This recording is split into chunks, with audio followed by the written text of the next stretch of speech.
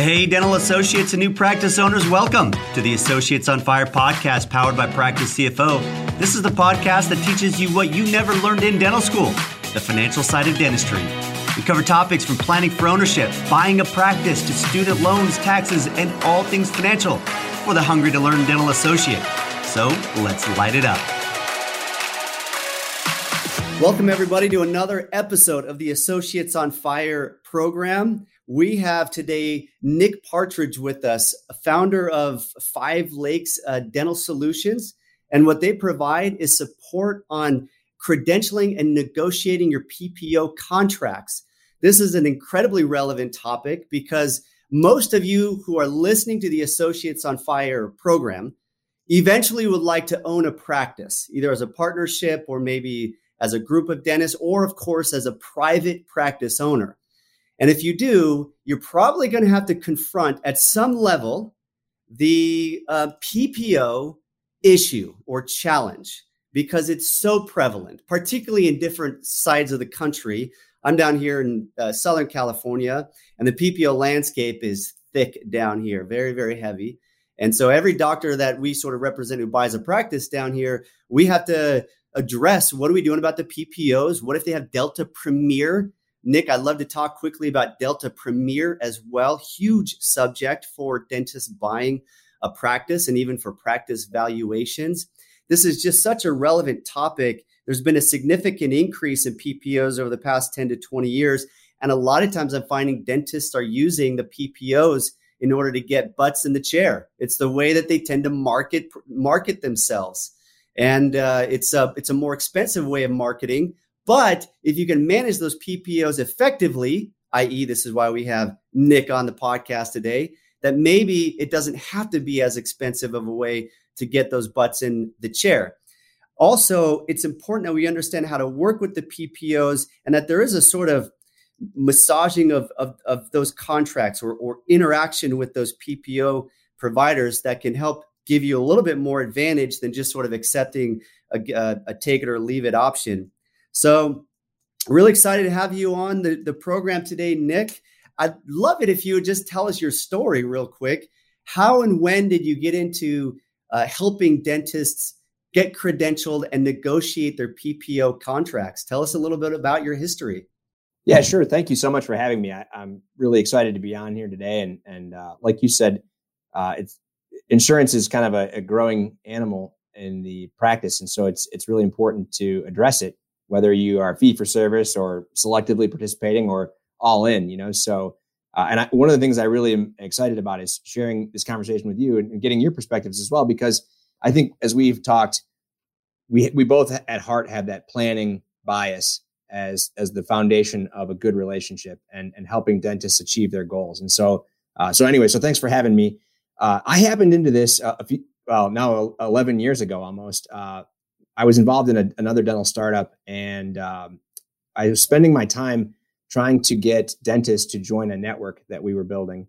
And at the same time, we were trying to grow the number of members that we would serve with employers administering their benefits. So we'd set up like a little TPA. And so the question I was always concerned about in going to recruit doctors into our network was, how many members am I going to turn into patients in my office? Because it was a little bit of the chicken and the egg. It's can we attract dentists into our network without members? And then can we attract employers to administer their plan through us if we didn't have a network? So we were debating about what was the best course of action. So we ended up splitting our time. And in my time doing that, not a single dentist ever asked me that question. So ultimately, we closed the business down, but I learned from that. And I said, man, I've got to help these dentists understand more about insurance, because as we saw it at the time, 11 years ago, I thought it was only going to continue to become more and more important and more relevant in their practices. And so that's how we got started. So we've been doing it now for quite some time, and we've got clients in all 50 states. And so we're very blessed to be in this position where insurance has gotten more important, and it's gotten the insurance companies are a little bit more aggressive about their approaches. And so helping dentists figure out how to use insurance if it makes sense to achieve their practice goals, is what we're really all about. Cool. So much of this program is all about education, and a lot of the people who will be listening will be really still in dental school, in fact. And I know insurance is a concept that I think most of us understand, but let's start from ground zero for a sec. Explain what it means to be in network with the PPOs. Maybe give us some examples of the big ones in the space of dental. And what does it mean to be out of network as well? Let's just start with some basic definitions here. Yeah, so great point. I really want to make sure that we provide a lot of education here today. So please, this is good to start with the base. So insurance is a benefit, right? So the employers, in an effort to attract and retain talent, have over time started offering benefits. And so the dental benefit itself can be structured many different ways. Okay. It can be structured as where the employer would pay for some or all of the dental care. They can set up, they can participate or sponsor an HMO. There's all kinds of different benefit plans and benefit structures.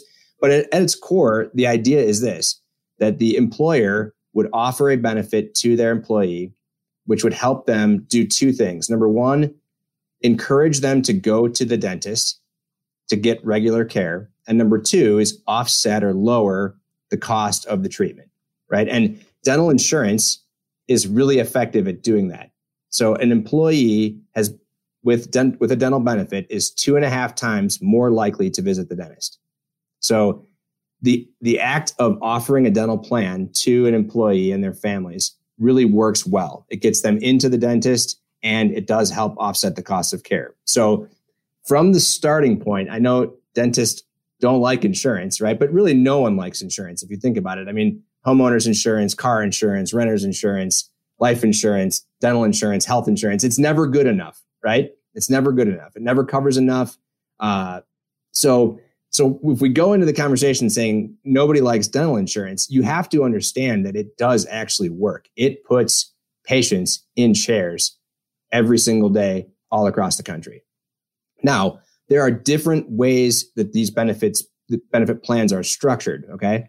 So the most common is called a PPO, a preferred provider organization. What that means is that the dental plan itself is structured. So generally speaking, the plan will offer coverage for preventive care, for basic care, for major care. Optionally, you can get orthodontic care covered. There's deductibles and maximums involved. So there's different plan structures, right? And so a PPO works where when you go to a specific provider who's been credentialed in a network, then they're called a preferred provider. And that preferred provider, in exchange for the opportunity to get access to patients, has accepted a reduced fee as payment in full. So if your cleaning fee is $125, then you might sign up with an insurance to be in network. Once you're credentialed and you meet their criteria, then you might accept $100, let's say as an example, as payment in full. Okay. And then that's it. You cannot collect the balance from the patient. Now, when you see the patient, then you're going to record that visit with a claim, and you're going to send that claim into the dental insurance company for reimbursement. So you're going to record the transaction and the care with the claim. They're going to send the claim into the insurance company. They're going to send you $100. And then that's it, right? So when you're in network, you're accepting the reduced rate because there are incentives for patients to come and see you as an in-network provider. Right? It can be done a number of different ways. Number one is just apples to apples. It's going to be cheaper. So if I have two dentists right next door to each other, and I have let's say one of the largest dental insurance companies is MetLife. So Delta is the biggest, followed by MetLife. And then usually you have like Aetna, Guardian, United Healthcare, United Concordia. They're kind of in there in the next ring. Cigna is in that ring as well. So if let's say I have a MetLife dental insurance plan, then I'm looking at two dental offices side by side. One's in network. One of where the provider is in network and where the provider's out of network. It's just cheaper for me to go to the in-network provider, right? So because the way that most PPOs are structured is they pay a percentage of different types of treatment. So you're going to pay 100%, or most insurance plans will pay 100% for preventive care. So your cleanings, your x-rays, your exams. They'll pay 80% for what they consider basic or class 2 procedures, which would be fillings, simple extractions, things like that. They're going to pay 50% for major procedures, which would be considered like crowns, bridges, dentures, So when you are in a position where you have a treatment that requires an out-of-pocket payment, then it's cheaper for you to go in network. So that's the inherent advantage of being in a network provider, is people are more apt to go there. They've also modified their approaches where now they will structure the benefit to be richer if you go in network, right? So if you go in network, maybe your maximum, the amount that the insurance company will contribute will be higher. Maybe the co-insurance percentage is higher. So if you go out of network, they're going to pay less, right? So there's different incentives that the insurance companies can employ to steer patients who are their members, right? So they're dental insurance members into your practice just because of the way the plan's structured. So does that help give a little bit of a background into the difference between network and out of network? It does. And let me make a couple comments, maybe into some follow-up questions. One common term, if dental students or early stage dentists don't know about, is called your UCR, which, correct me if I'm wrong, Nick, stands for your usual and customary rate. I think it's usual, customary, and reasonable. Oh, okay. So I don't know how that became the terminology. It's what you charge at your office, right? It's your office rate. Yep. It's your menu, right? It's your price per procedure stated on, if you had, like a restaurant menu book, that's what your price would be. It's your stated rate. But the insurance companies sort of say, hey, we'll filter people to you through our network program, but you're going to accept a lower rate. Now, if they're out of network, the doctor is able to still get their full UCR. Is that correct? It's just the insurance company is covering a less of that payment for the insured or for the patient. What happens is when you're an out-of-network provider, because being in-network and out-of-network is specific to a provider, right? So it's not necessarily the practice, right? You can go into a practice where there's 3 doctors and 2 are credentialed in-network and 1 is not, right? So it's specific to the provider. So the provider you see, when they're out-of-network, there's a couple things that will happen. Number one is when you file the claim, when the office files the claim, or if they ask you to file the claim, then the insurance company doesn't have a contracted rate. And so if you're going to submit a claim, let's say, just for example's sake here, you submit a claim for a cleaning for $1 million. Well, the insurance company is not going to pay some percentage of $1 million, right? They have what they call their UCR.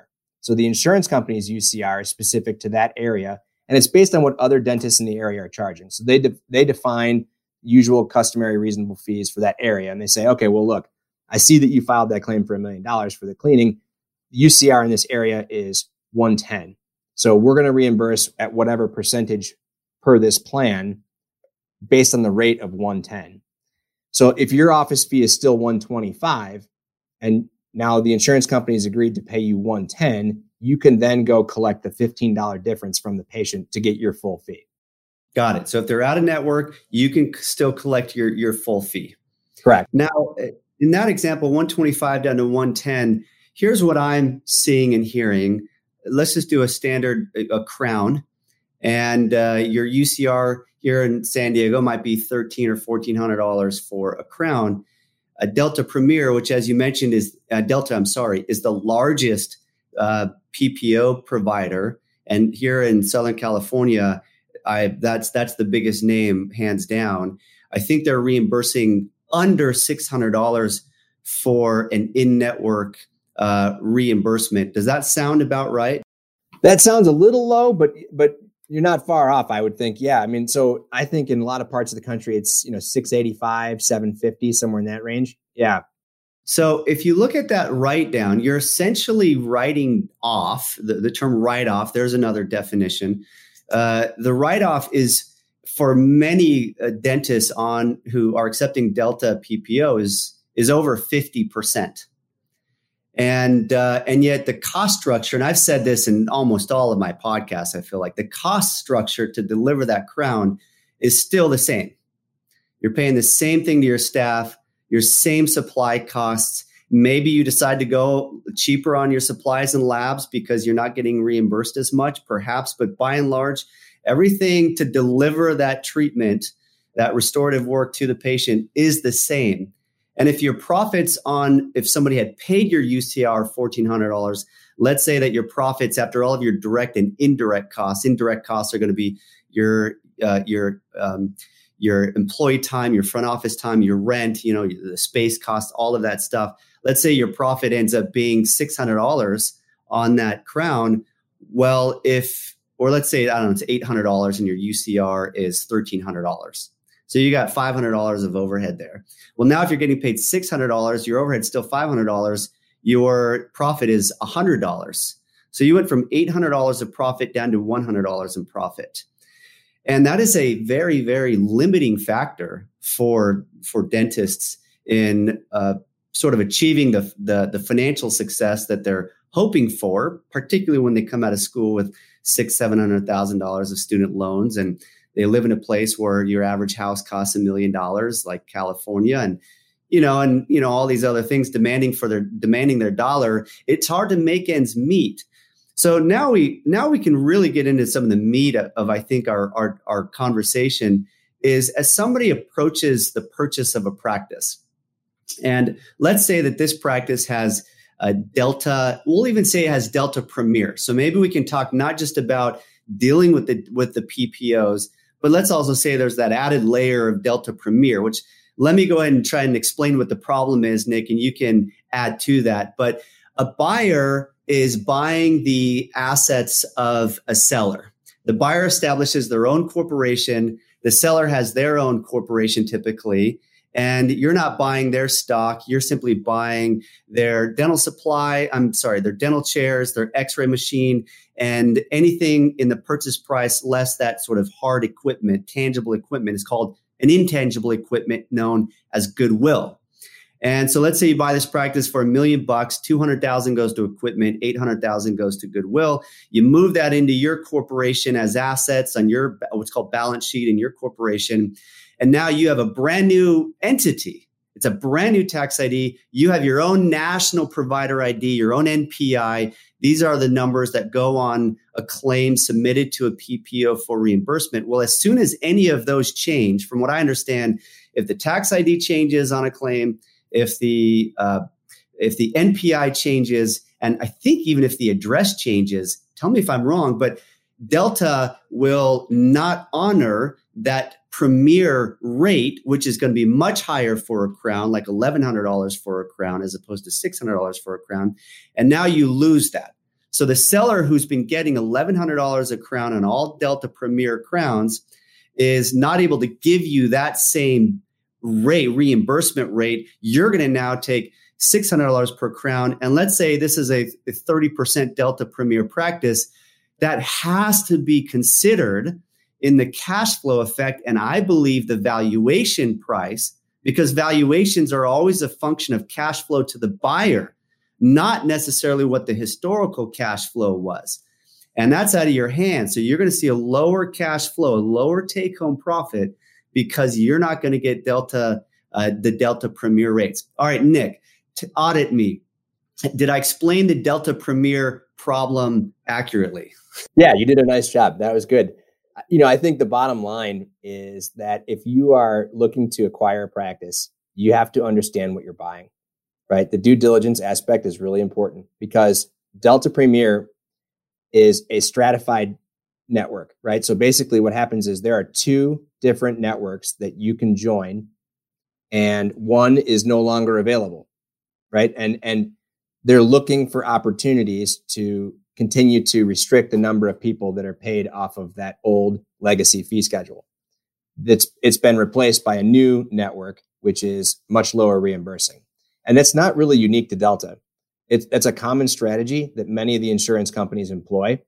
And you're continuing to find scenarios whereby any type of ownership change or provider change in the office is going to put you in a position where you cannot replicate the previous status, what we call contracting status, which is how doctors are contracted in networks. So it's very problematic, and it's really important that when you buy a practice, you get somebody like Wes who will guide you through these difficult decisions, because it does affect potential future cash flow. It does affect the value. It should therefore affect the valuation. And so yes, absolutely. And it's not, like I said, limited to Delta. And I would think it's going to be increasingly common, because insurance companies are looking for ways to reduce their costs. And you would think that it would be easy to quantify what the reduction in collections would be by not being able to accept Delta or get the Delta Premier fee schedule. But it's actually never been easy for us. We've represented hundreds and hundreds of doctors buying practices. And we always go into the practice and we ask the doctor in the front office person and say, what percentage of your collections are coming from Delta Premier? Now, you could get really sort of granular about this and look at all the treatments and what the Delta Premier fee schedule is for that treatment.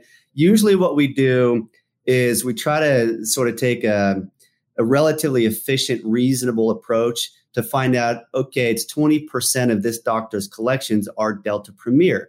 And we're finding that it's usually around 30 to 40% of a reduction on that, let's say 25% of collections are Delta Premier. So you take 25% of their collections, let's say their collections are $1 million, $250,000 are coming in from Delta Premier. Well, you need to go take a 35 to 40% reduction on that $250,000. Let's say that's $100,000. So now you know that you're going to get $900,000 in collections per year, where this doctor was collecting $1 million, and you have the same amount of overhead. So if the profit was, let's say, $350,000 on that practice, your profit is now going to be $250,000, and you're going to have debt that doctor probably doesn't have at this point in time. That's why running a prospective cash flow to make sure this is going to work is really important. And that if it doesn't work, you go back to the seller and say, seller, you're a Delta Premier practice. The prospectus doesn't even mention that. And the valuation price doesn't mention anything about this reduction in cash flow to the buyer that any buyer is going to get. Any buyer. It's not just me. It's going to be the next buyer and the next buyer and the next buyer if you pass up on me. And so I believe we need to reduce the valuation to be from, let's say it's a $800,000 valuation down to, who knows, $725,000, $750,000, save some money there. But that cash flow analysis is just so important for buyers to make sure they're not stepping into a booby trap in a way and unexpectedly seeing that dramatic reduction. So there's no way, just confirm, Nick, there's no way to assign a contract of a seller to a buyer. It's always sort of a new set of contracted rates. Is that right? Yeah. So it gets really interesting. I mean, I love this game, the game of business as it relates to these two parties, provider and payer. It depends. So, the insurance company's going to do what's in their best interest, right? So like I said, what's interesting to me is that Delta did this a few years ago, and it's still novel in the marketplace. There's still a lot of people who buy practices unaware that this is happening. And what's happening now is insurance companies watch each other, just like dentists watch each other to find out what are they doing to market, what's their prices, how are they on social media, what's their office look like? They're watching each other too, and they're finding out what works. And insurance companies are finding that what Delta did was really smart, because historically speaking, many insurance companies have reduced their rates. They've come out and they've said, hey, look, I'm sorry, but we can't support this rate. We need to reduce your rate. And so that draws a lot of public attention and a lot of animosity. And in fact, Aetna is doing that right now, and it's a big disaster for them because it's a big PR problem. What Delta did by doing this was very, very quietly shut off this network over time, which creates a lot less ripple effects. They can say that, hey, they've never lowered rates, right? They haven't lowered rates. You're just not able to get on the high rates like you used to be, right? So I think it's a really good move by Delta if that's your goal, is to reduce the rates.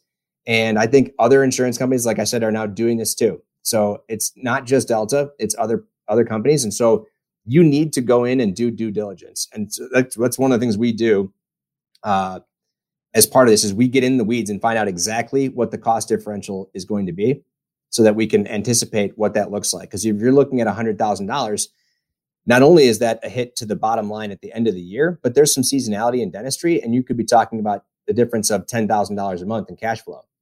So what does that look like? So if we're representing a buyer and we need to figure out, we need to zero in on the effect of the loss of the Delta Premier fee schedule. That's something that you can go in, pull up all, the fee schedules within their practice management software. You look at the contracts and you can identify, is it $100,000 or is it $200,000 or is it only $25,000?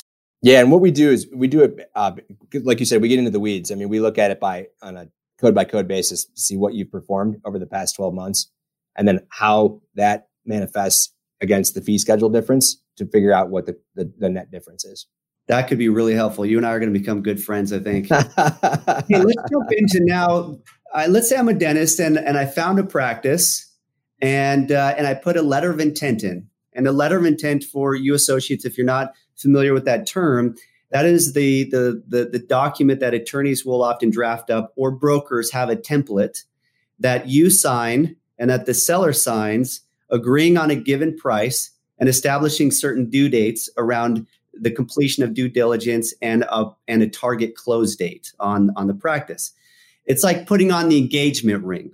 It's not really legally binding in most states, but it's saying, hey, I'm committed to you. You're committed to me. Let's stop going out to bars. Let's not be on the open market now, and let's see if this engagement leads to consummating into a marriage. And during that time, you got a lot going on. You're working with your bank about getting lending. You're seeing if you're qualified for lending. You've got the landlord you're working through to make sure that the lease is assignable, assuming that the seller doesn't own the building. And then one of the other big things, of course, is the due diligence. But one of the other big things is you need to get your corporation in place. And for most of you, virtually all of you, you're going to be set up as either a professional corporation or an LLC, a limited liability company. And in some states, it's a PA, a professional association, I think, a professional, can't even remember what PA stands for. There's only a few with those. The states that allow you to do an LLC, please do it as an LLC. States like California, LLCs are not allowed for dentists, so you set yourself up as a professional corporation. But to the tax agencies, you file as what's called an S corporation, regardless how you're structured legally at the state level. So at the end of it, from a tax standpoint, you're all set up the exact same way pretty much as an S corporation, a small business corporation. And when you do that, you then need to get credentialed with the insurance companies. Now, I know it's by provider, as you said, Nick, but doesn't the tax ID need to go somewhere in the credentialing paperwork? Yeah, so the owner will, if it's like a one doctor location, you do both at the same time. You register the business with the provider. Got it. Okay, so you're registering the business, which is the tax ID of the corporation, and then you're also registering the individual provider with the PPO as well. Correct. Right. Yeah, which is by with the MPI. Yes. Now tell me about that sequence of events, when they should start, and what that looks like.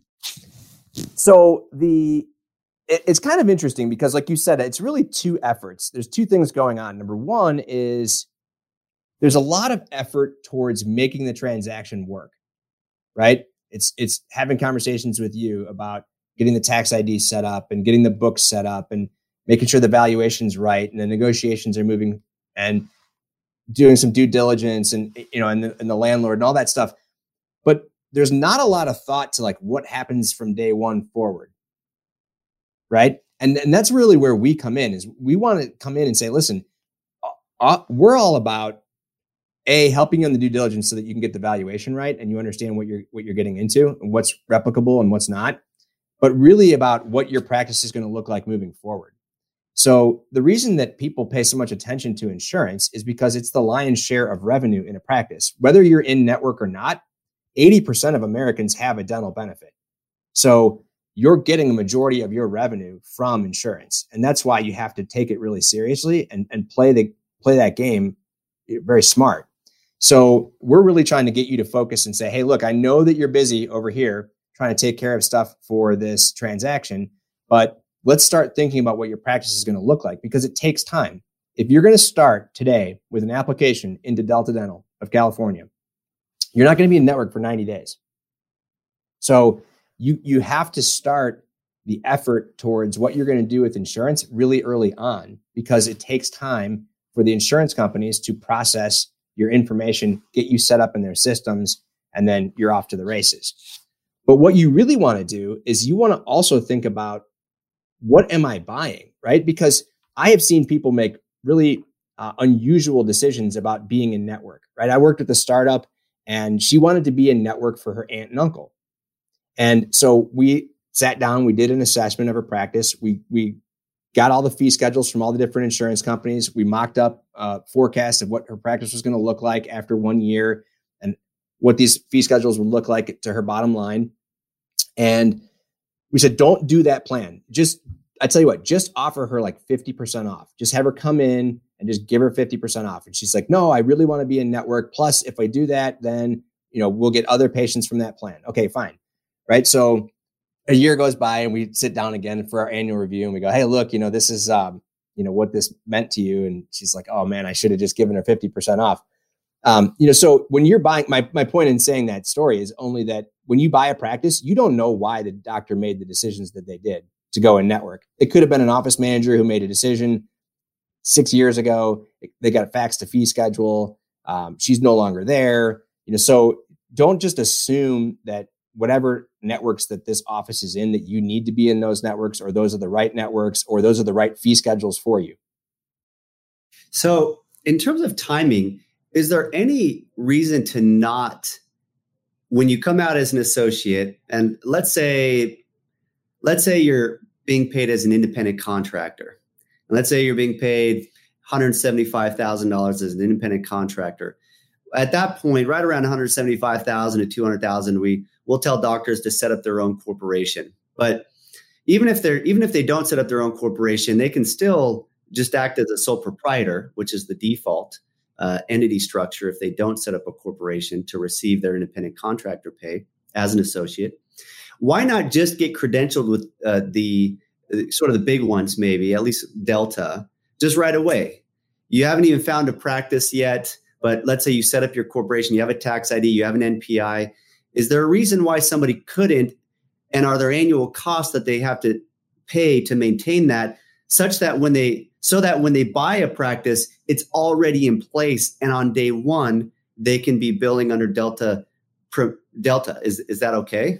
Yeah, really good question. So just to be clear, when you're an associate, generally you don't have a say on this. So if you're going to work as an associate for a practice, they're going to tell you that these are the networks that we're going to participate in, because they want to create a certain experience for their patients, and they have maybe a strategy around what they're going to do.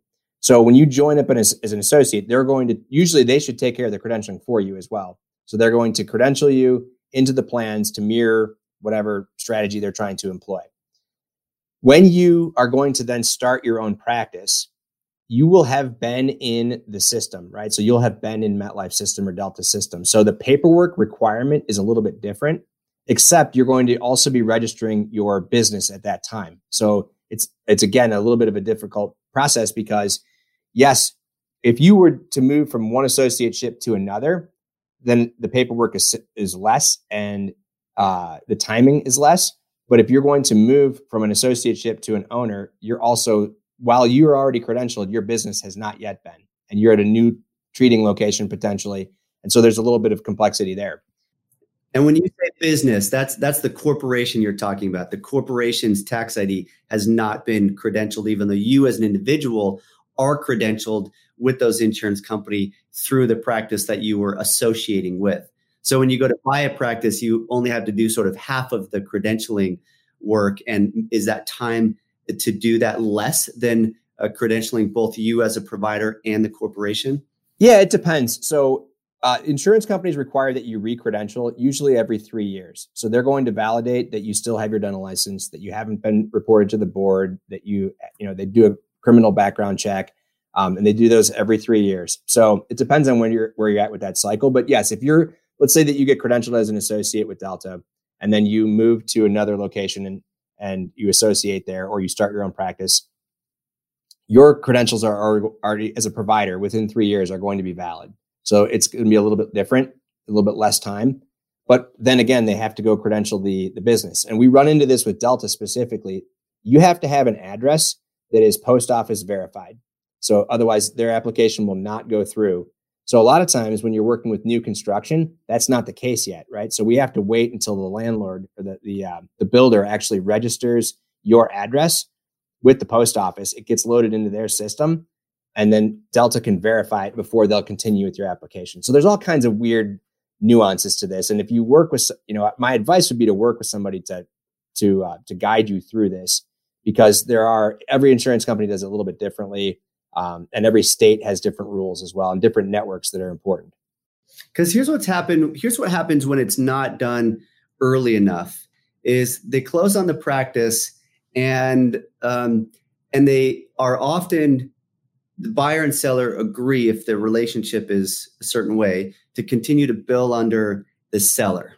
Now, if the seller is there as an associate, they're working back, then they might bill as under their, in some cases, they'll even bill under their own corporation and then sort of route the money back to the buyer. And it gets a little bit tricky with the cash flow management.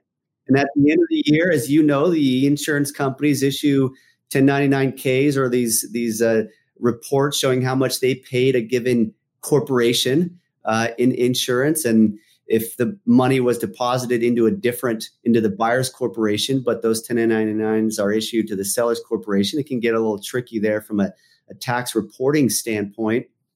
But sometimes the seller just doesn't feel comfortable at all doing that. They feel like, well, this isn't right because I'm not doing the treatment myself. I'm out of the practice, and you need to figure it out and bill under your own corporation and NPI. But then the buyer's thinking, well, I'm not going to have any cash coming in for 90 days, or I'm going to have very little cash coming in for 90 days because this is a heavy PPO practice and I'm not credentialed with any of these companies. Usually what I'll say is that's why you get the working capital from the bank, usually to the tune of $50,000 to $100,000. So you have some cash to get you through the dry period until suddenly the dam breaks and all the PPO money starts coming in once you're credentialed at that point. What's some advice you have, or as you work with dentists, how to address those first 1 to 3 months when they're not credentialed at the point of close and the seller is out of there, or maybe even the seller is staying in a little bit? What are some of the solutions to address that problem, that cash flow problem? That's such a great question, because in reality, there's no good answer. The insurance companies don't move at the pace of business. Okay. So anyone who tells you that this is going to be seamless and smooth is not being straight with you about what's happening, because it's not easy. What I will tell you is, while you're taking over, and if you're not yet credentialed in network, it's okay, because you will still receive money from the insurance company. Just because you're out of network, as we talked about at the very beginning, doesn't mean you won't get paid, right? In fact, in some cases, you'll be paid more because their UCR might be higher, and in many cases is higher than the contracted rates. UCR is higher than the contracted rates. No, the insurance company's UCR. So we gave the example of, if your cleaning fee is $125, the insurance UCR is maybe $110, but their contracted rate's $100, right? So in many cases, you'll do better. You can also discount if you tell your patients, hey, look, I just took over. I'm excited. The last thing I want to do is make you upset, right? Because I'm not in network yet. I'll honor the in-network fee, right? And so you can discount down to make it equal, in many cases equal for the patient in terms of what they have to pay out of pocket. to what it would have been if you're in network. Okay. So there are things you can do to work through this for many of the cases. What you also want to do, because you want to take this opportunity when you buy a practice, it's an opportunity, when you register for like health insurance, they call these things qualifying events, right? You can't just join your health insurance plan at any time. You have to wait for a qualifying event. This is a qualifying event.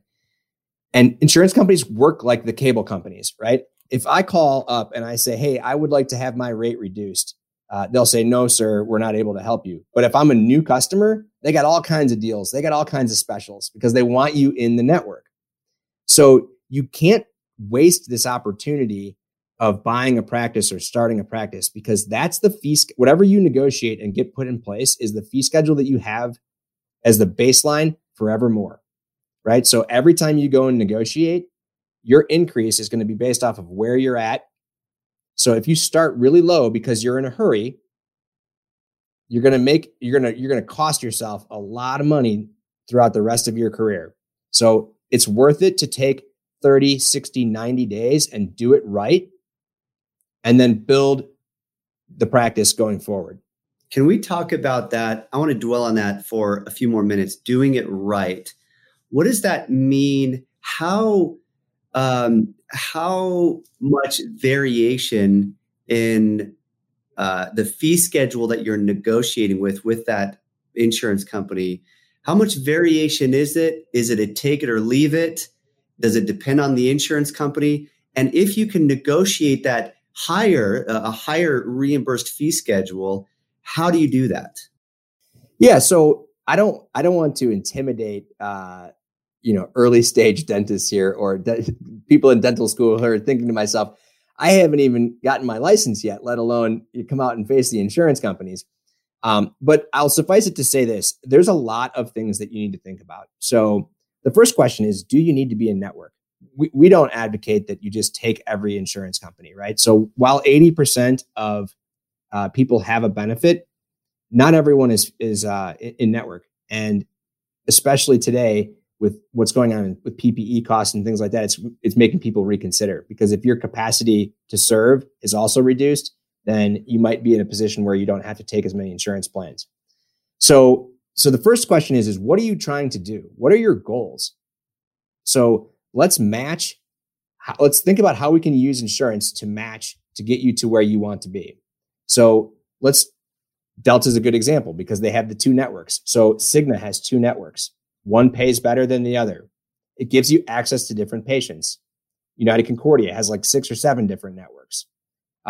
Some insurance companies will work with you to build a custom fee schedule. Others are going to give you a fee schedule that's specific to your area. So you have to go in and you have to look at these different scenarios.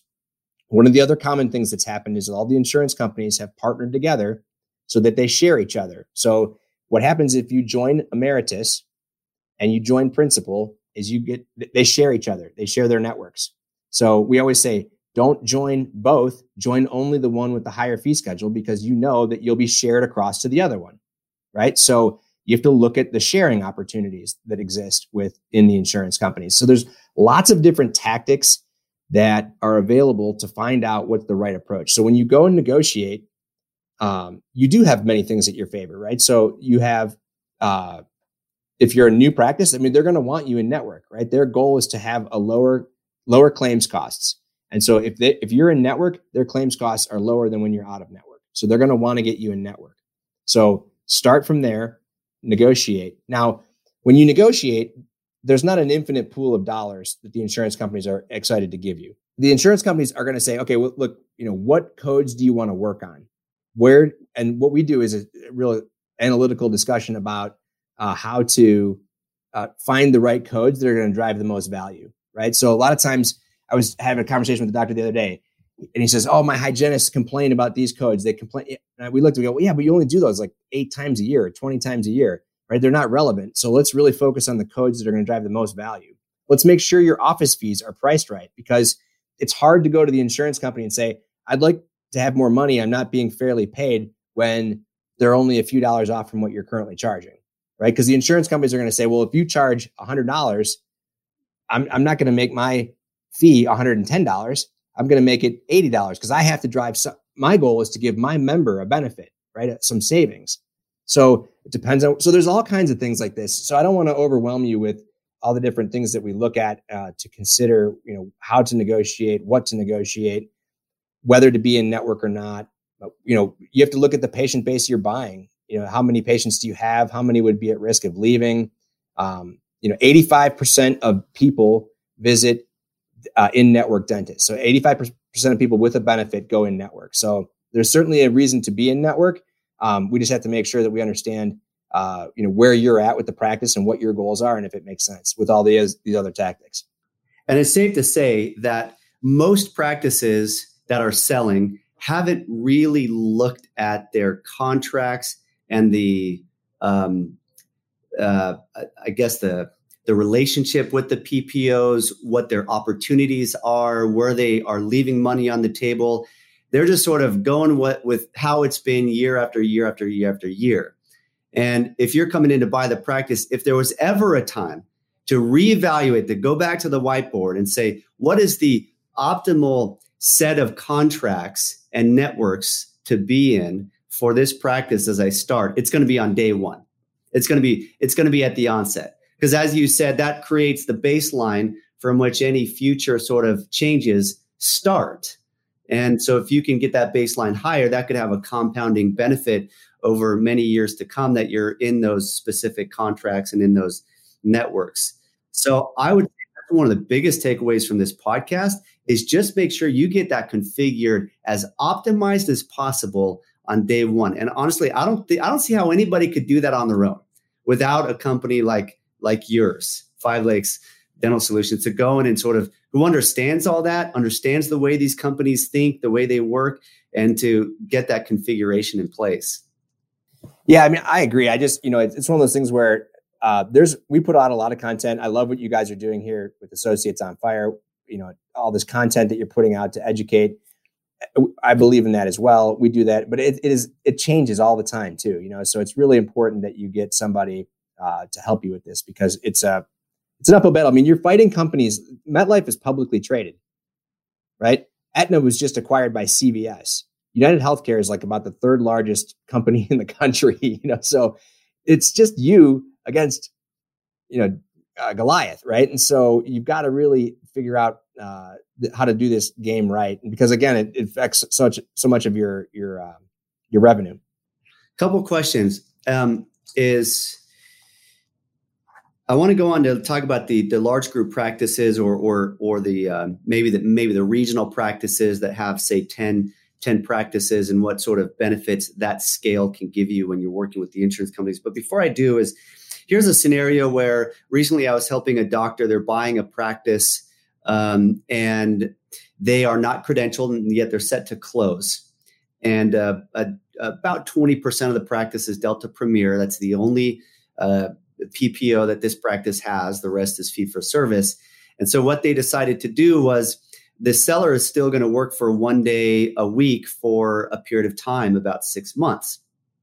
The seller will come in on that 1 day and they'll do only the Delta Premier patients. The seller will deposit the collections related to that Delta Premier into his own corporation, and then he'll keep his 30% associate pay and remit the 70% back to the buyer, and the buyer deposits that 70% into her corporation. And it's just an inverse way of paying the seller, who is now an associate, while maintaining the higher Delta Premier fee schedule during those 3 to 4 months of getting credentialed. Apparently right now with COVID, insurance companies are backed up and it's taking longer than 3 months. Is that allowed by the insurance company? If they were audited, would they apply some sort of penalty? And how often are audits even happening these days? So, I mean, I've seen people do some cute things to work around these rules. I would tell you this. I mean, at the end of the day, I always think about the intent, and so you're going to have to cross that threshold at some point. I would worry that if you are in a relationship with the insurance companies where one doctor is coming in to see a specific group of patients, what is the impact on patient referrals? What is the impact on new patients? Because there's two aspects of this, I think, that are really important. Sales and marketing. Sales and marketing never get talked about in dentistry, like that, right? So sales and marketing are also different. Marketing is getting your practice out there, right? So people are aware of it. It's getting eyeballs to focus on your practice. And so that can be done a lot of different ways. And a lot of people participate in Network with Insurance to do that, right? So they get people but more and more people are in network. And so it's becoming less and less of a distinguisher, right? Of a distinguishing factor between practices. So it's the effect on marketing is less and less, and it's more on sales. It's more on, hey, I'm marketing through postcards or online or pay-per-click or whatever I'm doing, billboards and so on. And now the call is coming in and I'm talking about converting them to a patient. I'm trying to get them to schedule. And that's where insurance plays a role.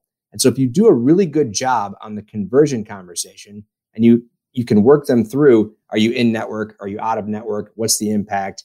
I think you can manage it a little bit better. When we go to how people are working through these different challenges with insurance, I mean, people commit insurance fraud every day, all the time, because they don't know any better. Because what happens is, and I'm not saying that the situation you gave was, but I think, when you get cute, you put yourself at risk. Because what happens a lot of times is if you file under a different doctor. So sometimes we work with clients, we find out that they've got a bunch of associates when we start working with them and they never got credentialed. And the doctor says, well, they're not going to be here but 2 years, so I'm not going to spend the money to get them credentialed. Well, you can't do that because you can't tell Guardian that to go see this office and have a provider that doesn't necessarily meet their standards. That doesn't work. That's you're not allowed to do that. When you provide discounts, a lot of times we have patients or providers that say, hey, I want to provide this patient a discount. Well, the insurance company is responsible for a portion of the payment. So if you give a discount to the patient, you also have to give a discount to the insurance company because they're only responsible for 50%. So if you file a claim for a $1,300 crown and you only make the patient pay, $200, then the relationship's not split 50-50, right? The insurance company's supposed to pay 50% and you're only charging the patient $200. So then the insurance company should only pay $200, right? So there's a lot of things you could do. So, in that specific example, it sounds like everything's fine. I don't know how they file the claims. I really can't speak on that, but there's a lot of things when people try to get cute and work around the intent of what the insurance companies are trying to accomplish that could get you in trouble.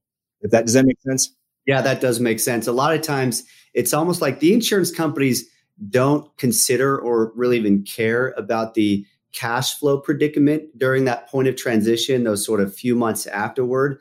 To them, they don't even give it a moment thought. But to the buyer, it's a significant thought. It's how do I stay viable during those 3 to 6 months? So usually what I've done is I'll sort of support from an accounting standpoint, whatever situation that the buyer and the seller feel comfortable with, as long as it's not clearly egregious. Like in this case, technically the seller has his own corporation. Technically he is doing the treatment. Technically he's billing under his corporation. Delta would never even know unless it came in and did some really deep audit there. And then they're going to remit the payment back to the buyer until the buyer's credentialed, and the buyer needs to just deal with that cut that eventually is going to have to happen. If they want to ride that out a little bit longer while the seller continues to work there for a period of time to get the extra Delta Premier layer, that's going to be kind of up to them.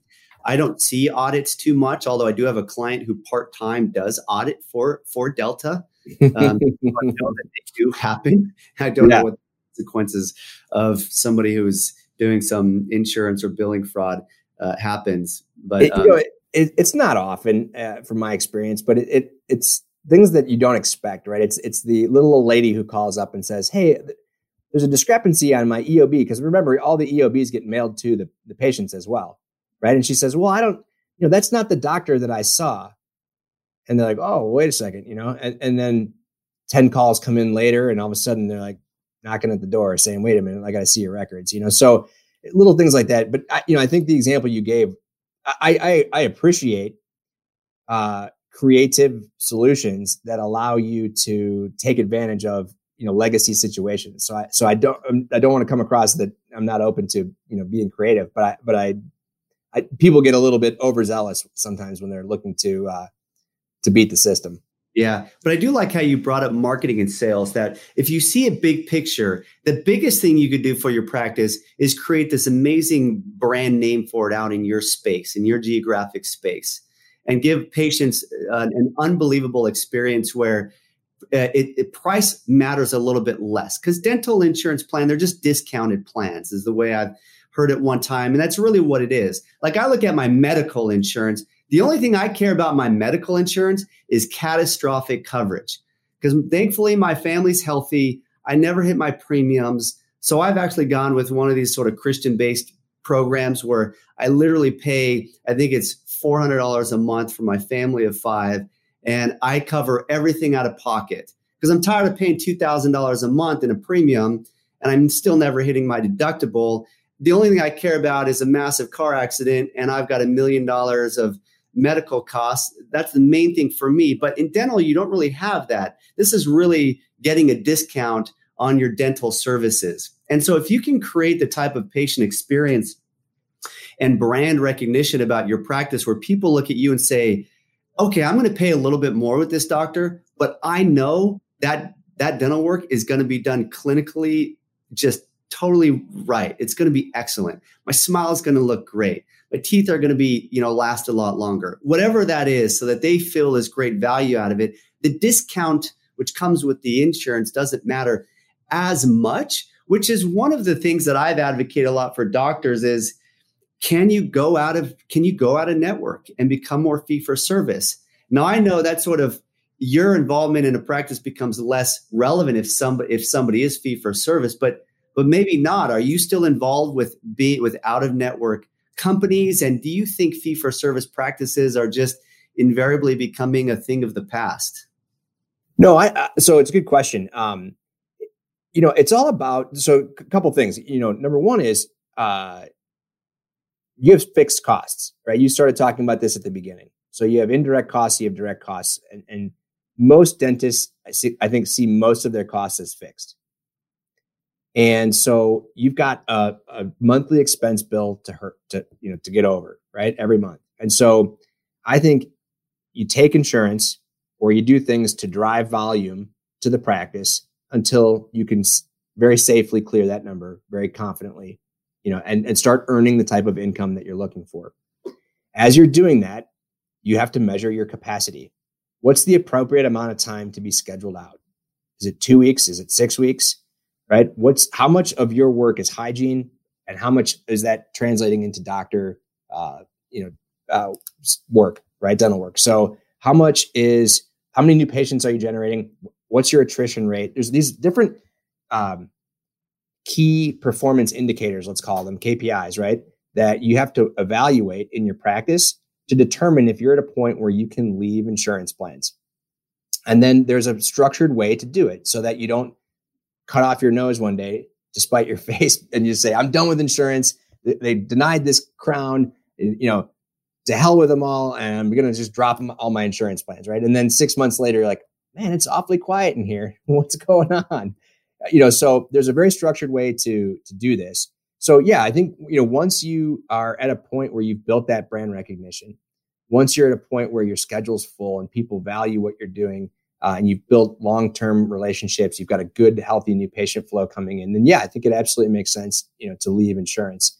And then it starts to get into, okay, which one, right? And how long will it take? And what do we do to communicate that to our patients? And how do we get them to feel comfortable? Are there different options we can give them alternatively? So you just start working through this process whereby then you start leaving plans. So we help doctors do that. So we help doctors who are fee for service, who are saying, hey, maybe I'm not as busy as I'd like to, maybe I feel like with COVID and everything that happened, I should go in network to help my patients because they're financially struggling. So we help bring them into insurance and we help get them out of insurance too. So that's, equally part of some of the things that we do on a regular basis. I think that's really critical. If somebody's taking 20, they're in contract with 20 PPOs. Should they be in contract with 20 PPOs? Probably not, I would think. Could they be in contract with 3 to 5 PPOs? Yeah, maybe. So I imagine what you might do is go through and understand all the fee schedules with those 20 PPOs and just sort of start at the bottom. And just as soon as the doctor is at a certain sort of capacity and their schedule is kind of booked out, you knock off the bottom. You just keep working your way up until you get down to just a few, and maybe eventually you're completely out of network. That sequence of events, that sort of thinking and that methodical way about dealing with your PPOs, I think is one of the most important ways for doctors to become financially successful, financially independent, which is what we ultimately are helping doctors do. I think they have to tackle that dragon at some point of not accepting every and all PPO and getting out of it. I think they need to be very, very methodical about that. It's also interesting because, we've done the opposite. So let's say you have a practice that you acquire and you can no longer be in Premier. And so now you're just Delta PPO, and 25% or 35% of your practice is PPO. And we know that that's about a 50% reimbursement rate. We might actually add you in plans that pay at a much better rate to try to dilute out Delta or dilute them down, right, to 20% of your practice or something like that, where then all of a sudden it's much less important to your practice, or gives you a pathway to potentially be out at some point, right? So there's all kinds of different things that you can look at in terms of how to use these different insurance networks to accomplish, again, your goals that you have for the practice. It's like you're trying to take your cards and you're trying to turn some in and take from the deck to get a better hand. And some of these insurance companies that you inherit when you buy a practice that the old practice was doing are maybe really crappy. And there's better ones out there. And initially you may need to take those to keep the chairs full. And so you take these ones while you let these ones go. That's a really good point. It's not just about eliminating. It could be about reconfiguring the ones that you have to get more cash flow. And then you could sort of work down the list over time to go out of network and become more of a fee for service practice. Let's talk really quickly about the DSOs. And I'll say DSO, but I'll just say the larger group practices, whether that's 5 practices, whether that's 20 or whether that's 200. What level of negotiating power do you have as you combine with other practices, either through an informal kind of affiliation or through an actual common ownership, or through a centralized management entity called the DSO? Is there negotiating power there? And second question on that is, I find a lot of the big ones take a lot of HMO, which I don't, and my clients don't deal with much. They don't accept a whole lot of HMO, although I think some of the real big ones like PDS do take a lot of HMO. Tell me about those two. Question number one was, the scale give you negotiating power? And then number two, do HMOs have a place in any of this for doctors buying practices? Yeah, it's really good questions. The DSO question is interesting because it's evolving so rapidly. And insurance companies, you can buy practices faster than insurance companies can change their policies. So we're seeing a lot of change there. Of course, scale does bring you value in terms of when you sit down at the negotiating table. But we're seeing more and more insurance companies trying to figure out how to navigate this, right? Because every day you turn around and this DSO is affiliated with these practices, and now they've went from 4 to 12 practices to 18 practices in 5 months, And so it's really easy to buy practices, and it's not as easy to operate them and bring them in clinically. And, so we're seeing the DSOs at some point, they get to these maybe steps, if you want to call them that, in their business growth, and they have to stop and pause and focus on the operations. And that's usually a good time when they go back out to the payers, reevaluate their contracts, reevaluate their rates. Because when you start bringing practices in as you're acquiring them, they all have different strategies. And so what happens is, this guy over here is practicing in these 6 networks, and this gal over here, she's in 3 networks, and this office is in every plan. And when you start bringing them together under one umbrella, it really creates a lot of administrative headache. So So there's a lot of challenges on the DSO side, but yes, certainly scale gives you some advantage. Relative to HMOs, we don't see it too often. I don't particularly care for HMOs in terms of their structure. I think it makes good people do some crazy things, because essentially what happens is you get paid regardless if the patient comes or not, right? So the patient in an HMO has to commit to you. And so when they commit to you, then there's a capitation check that goes to the doctor for every person that subscribes to that practice. And so you're getting paid regardless if they show up or not. When they show up, everything's very, very discounted. You talk about a PPO fee schedule being bad. HMO fee schedules are the worst, right? So you're talking about cleaning is free, x-rays are free, exams are free. It's just a $10 copay. So someone's in your chair for 45 minutes for $10, right? But you're getting that capitation check every month, right? So you're going to pick up maybe $50, $60, $80 over the course of the year from that person. So there's a lot of people that then add on all kinds of different fees. There's just, I don't like the incentive structure that it creates is not one that is conducive for a win-win relationship. And so we try to stay away from it. Yes, a lot of the big groups do it because they have the scale to be able to do that. But it's only 10% of the marketplace. So I've used the number 80% of people have dental benefits. 10% have an HMO. So it's a very small and stagnant population in the marketplace, and it has its fit. I mean, if you were a member and you had a great HMO doctor, dentist, I mean, that would be a great option for you. But we tend to try to steer away from that. Good answers on those. All right, I think my final question relates to in medical, billing is typically outsourced. In dental, it has not been outsourced, although I'm starting to see it outsourced among a few of my clients. And there are, of course, some outsourced billing companies. Do you think that that's a good idea? And do these outsourced billers, are they able to sort of work the PPO system a little bit to the doctor's advantage in getting higher reimbursements? And do you think it's a good idea to bill outsourced billing? Yeah, I think it's a great question.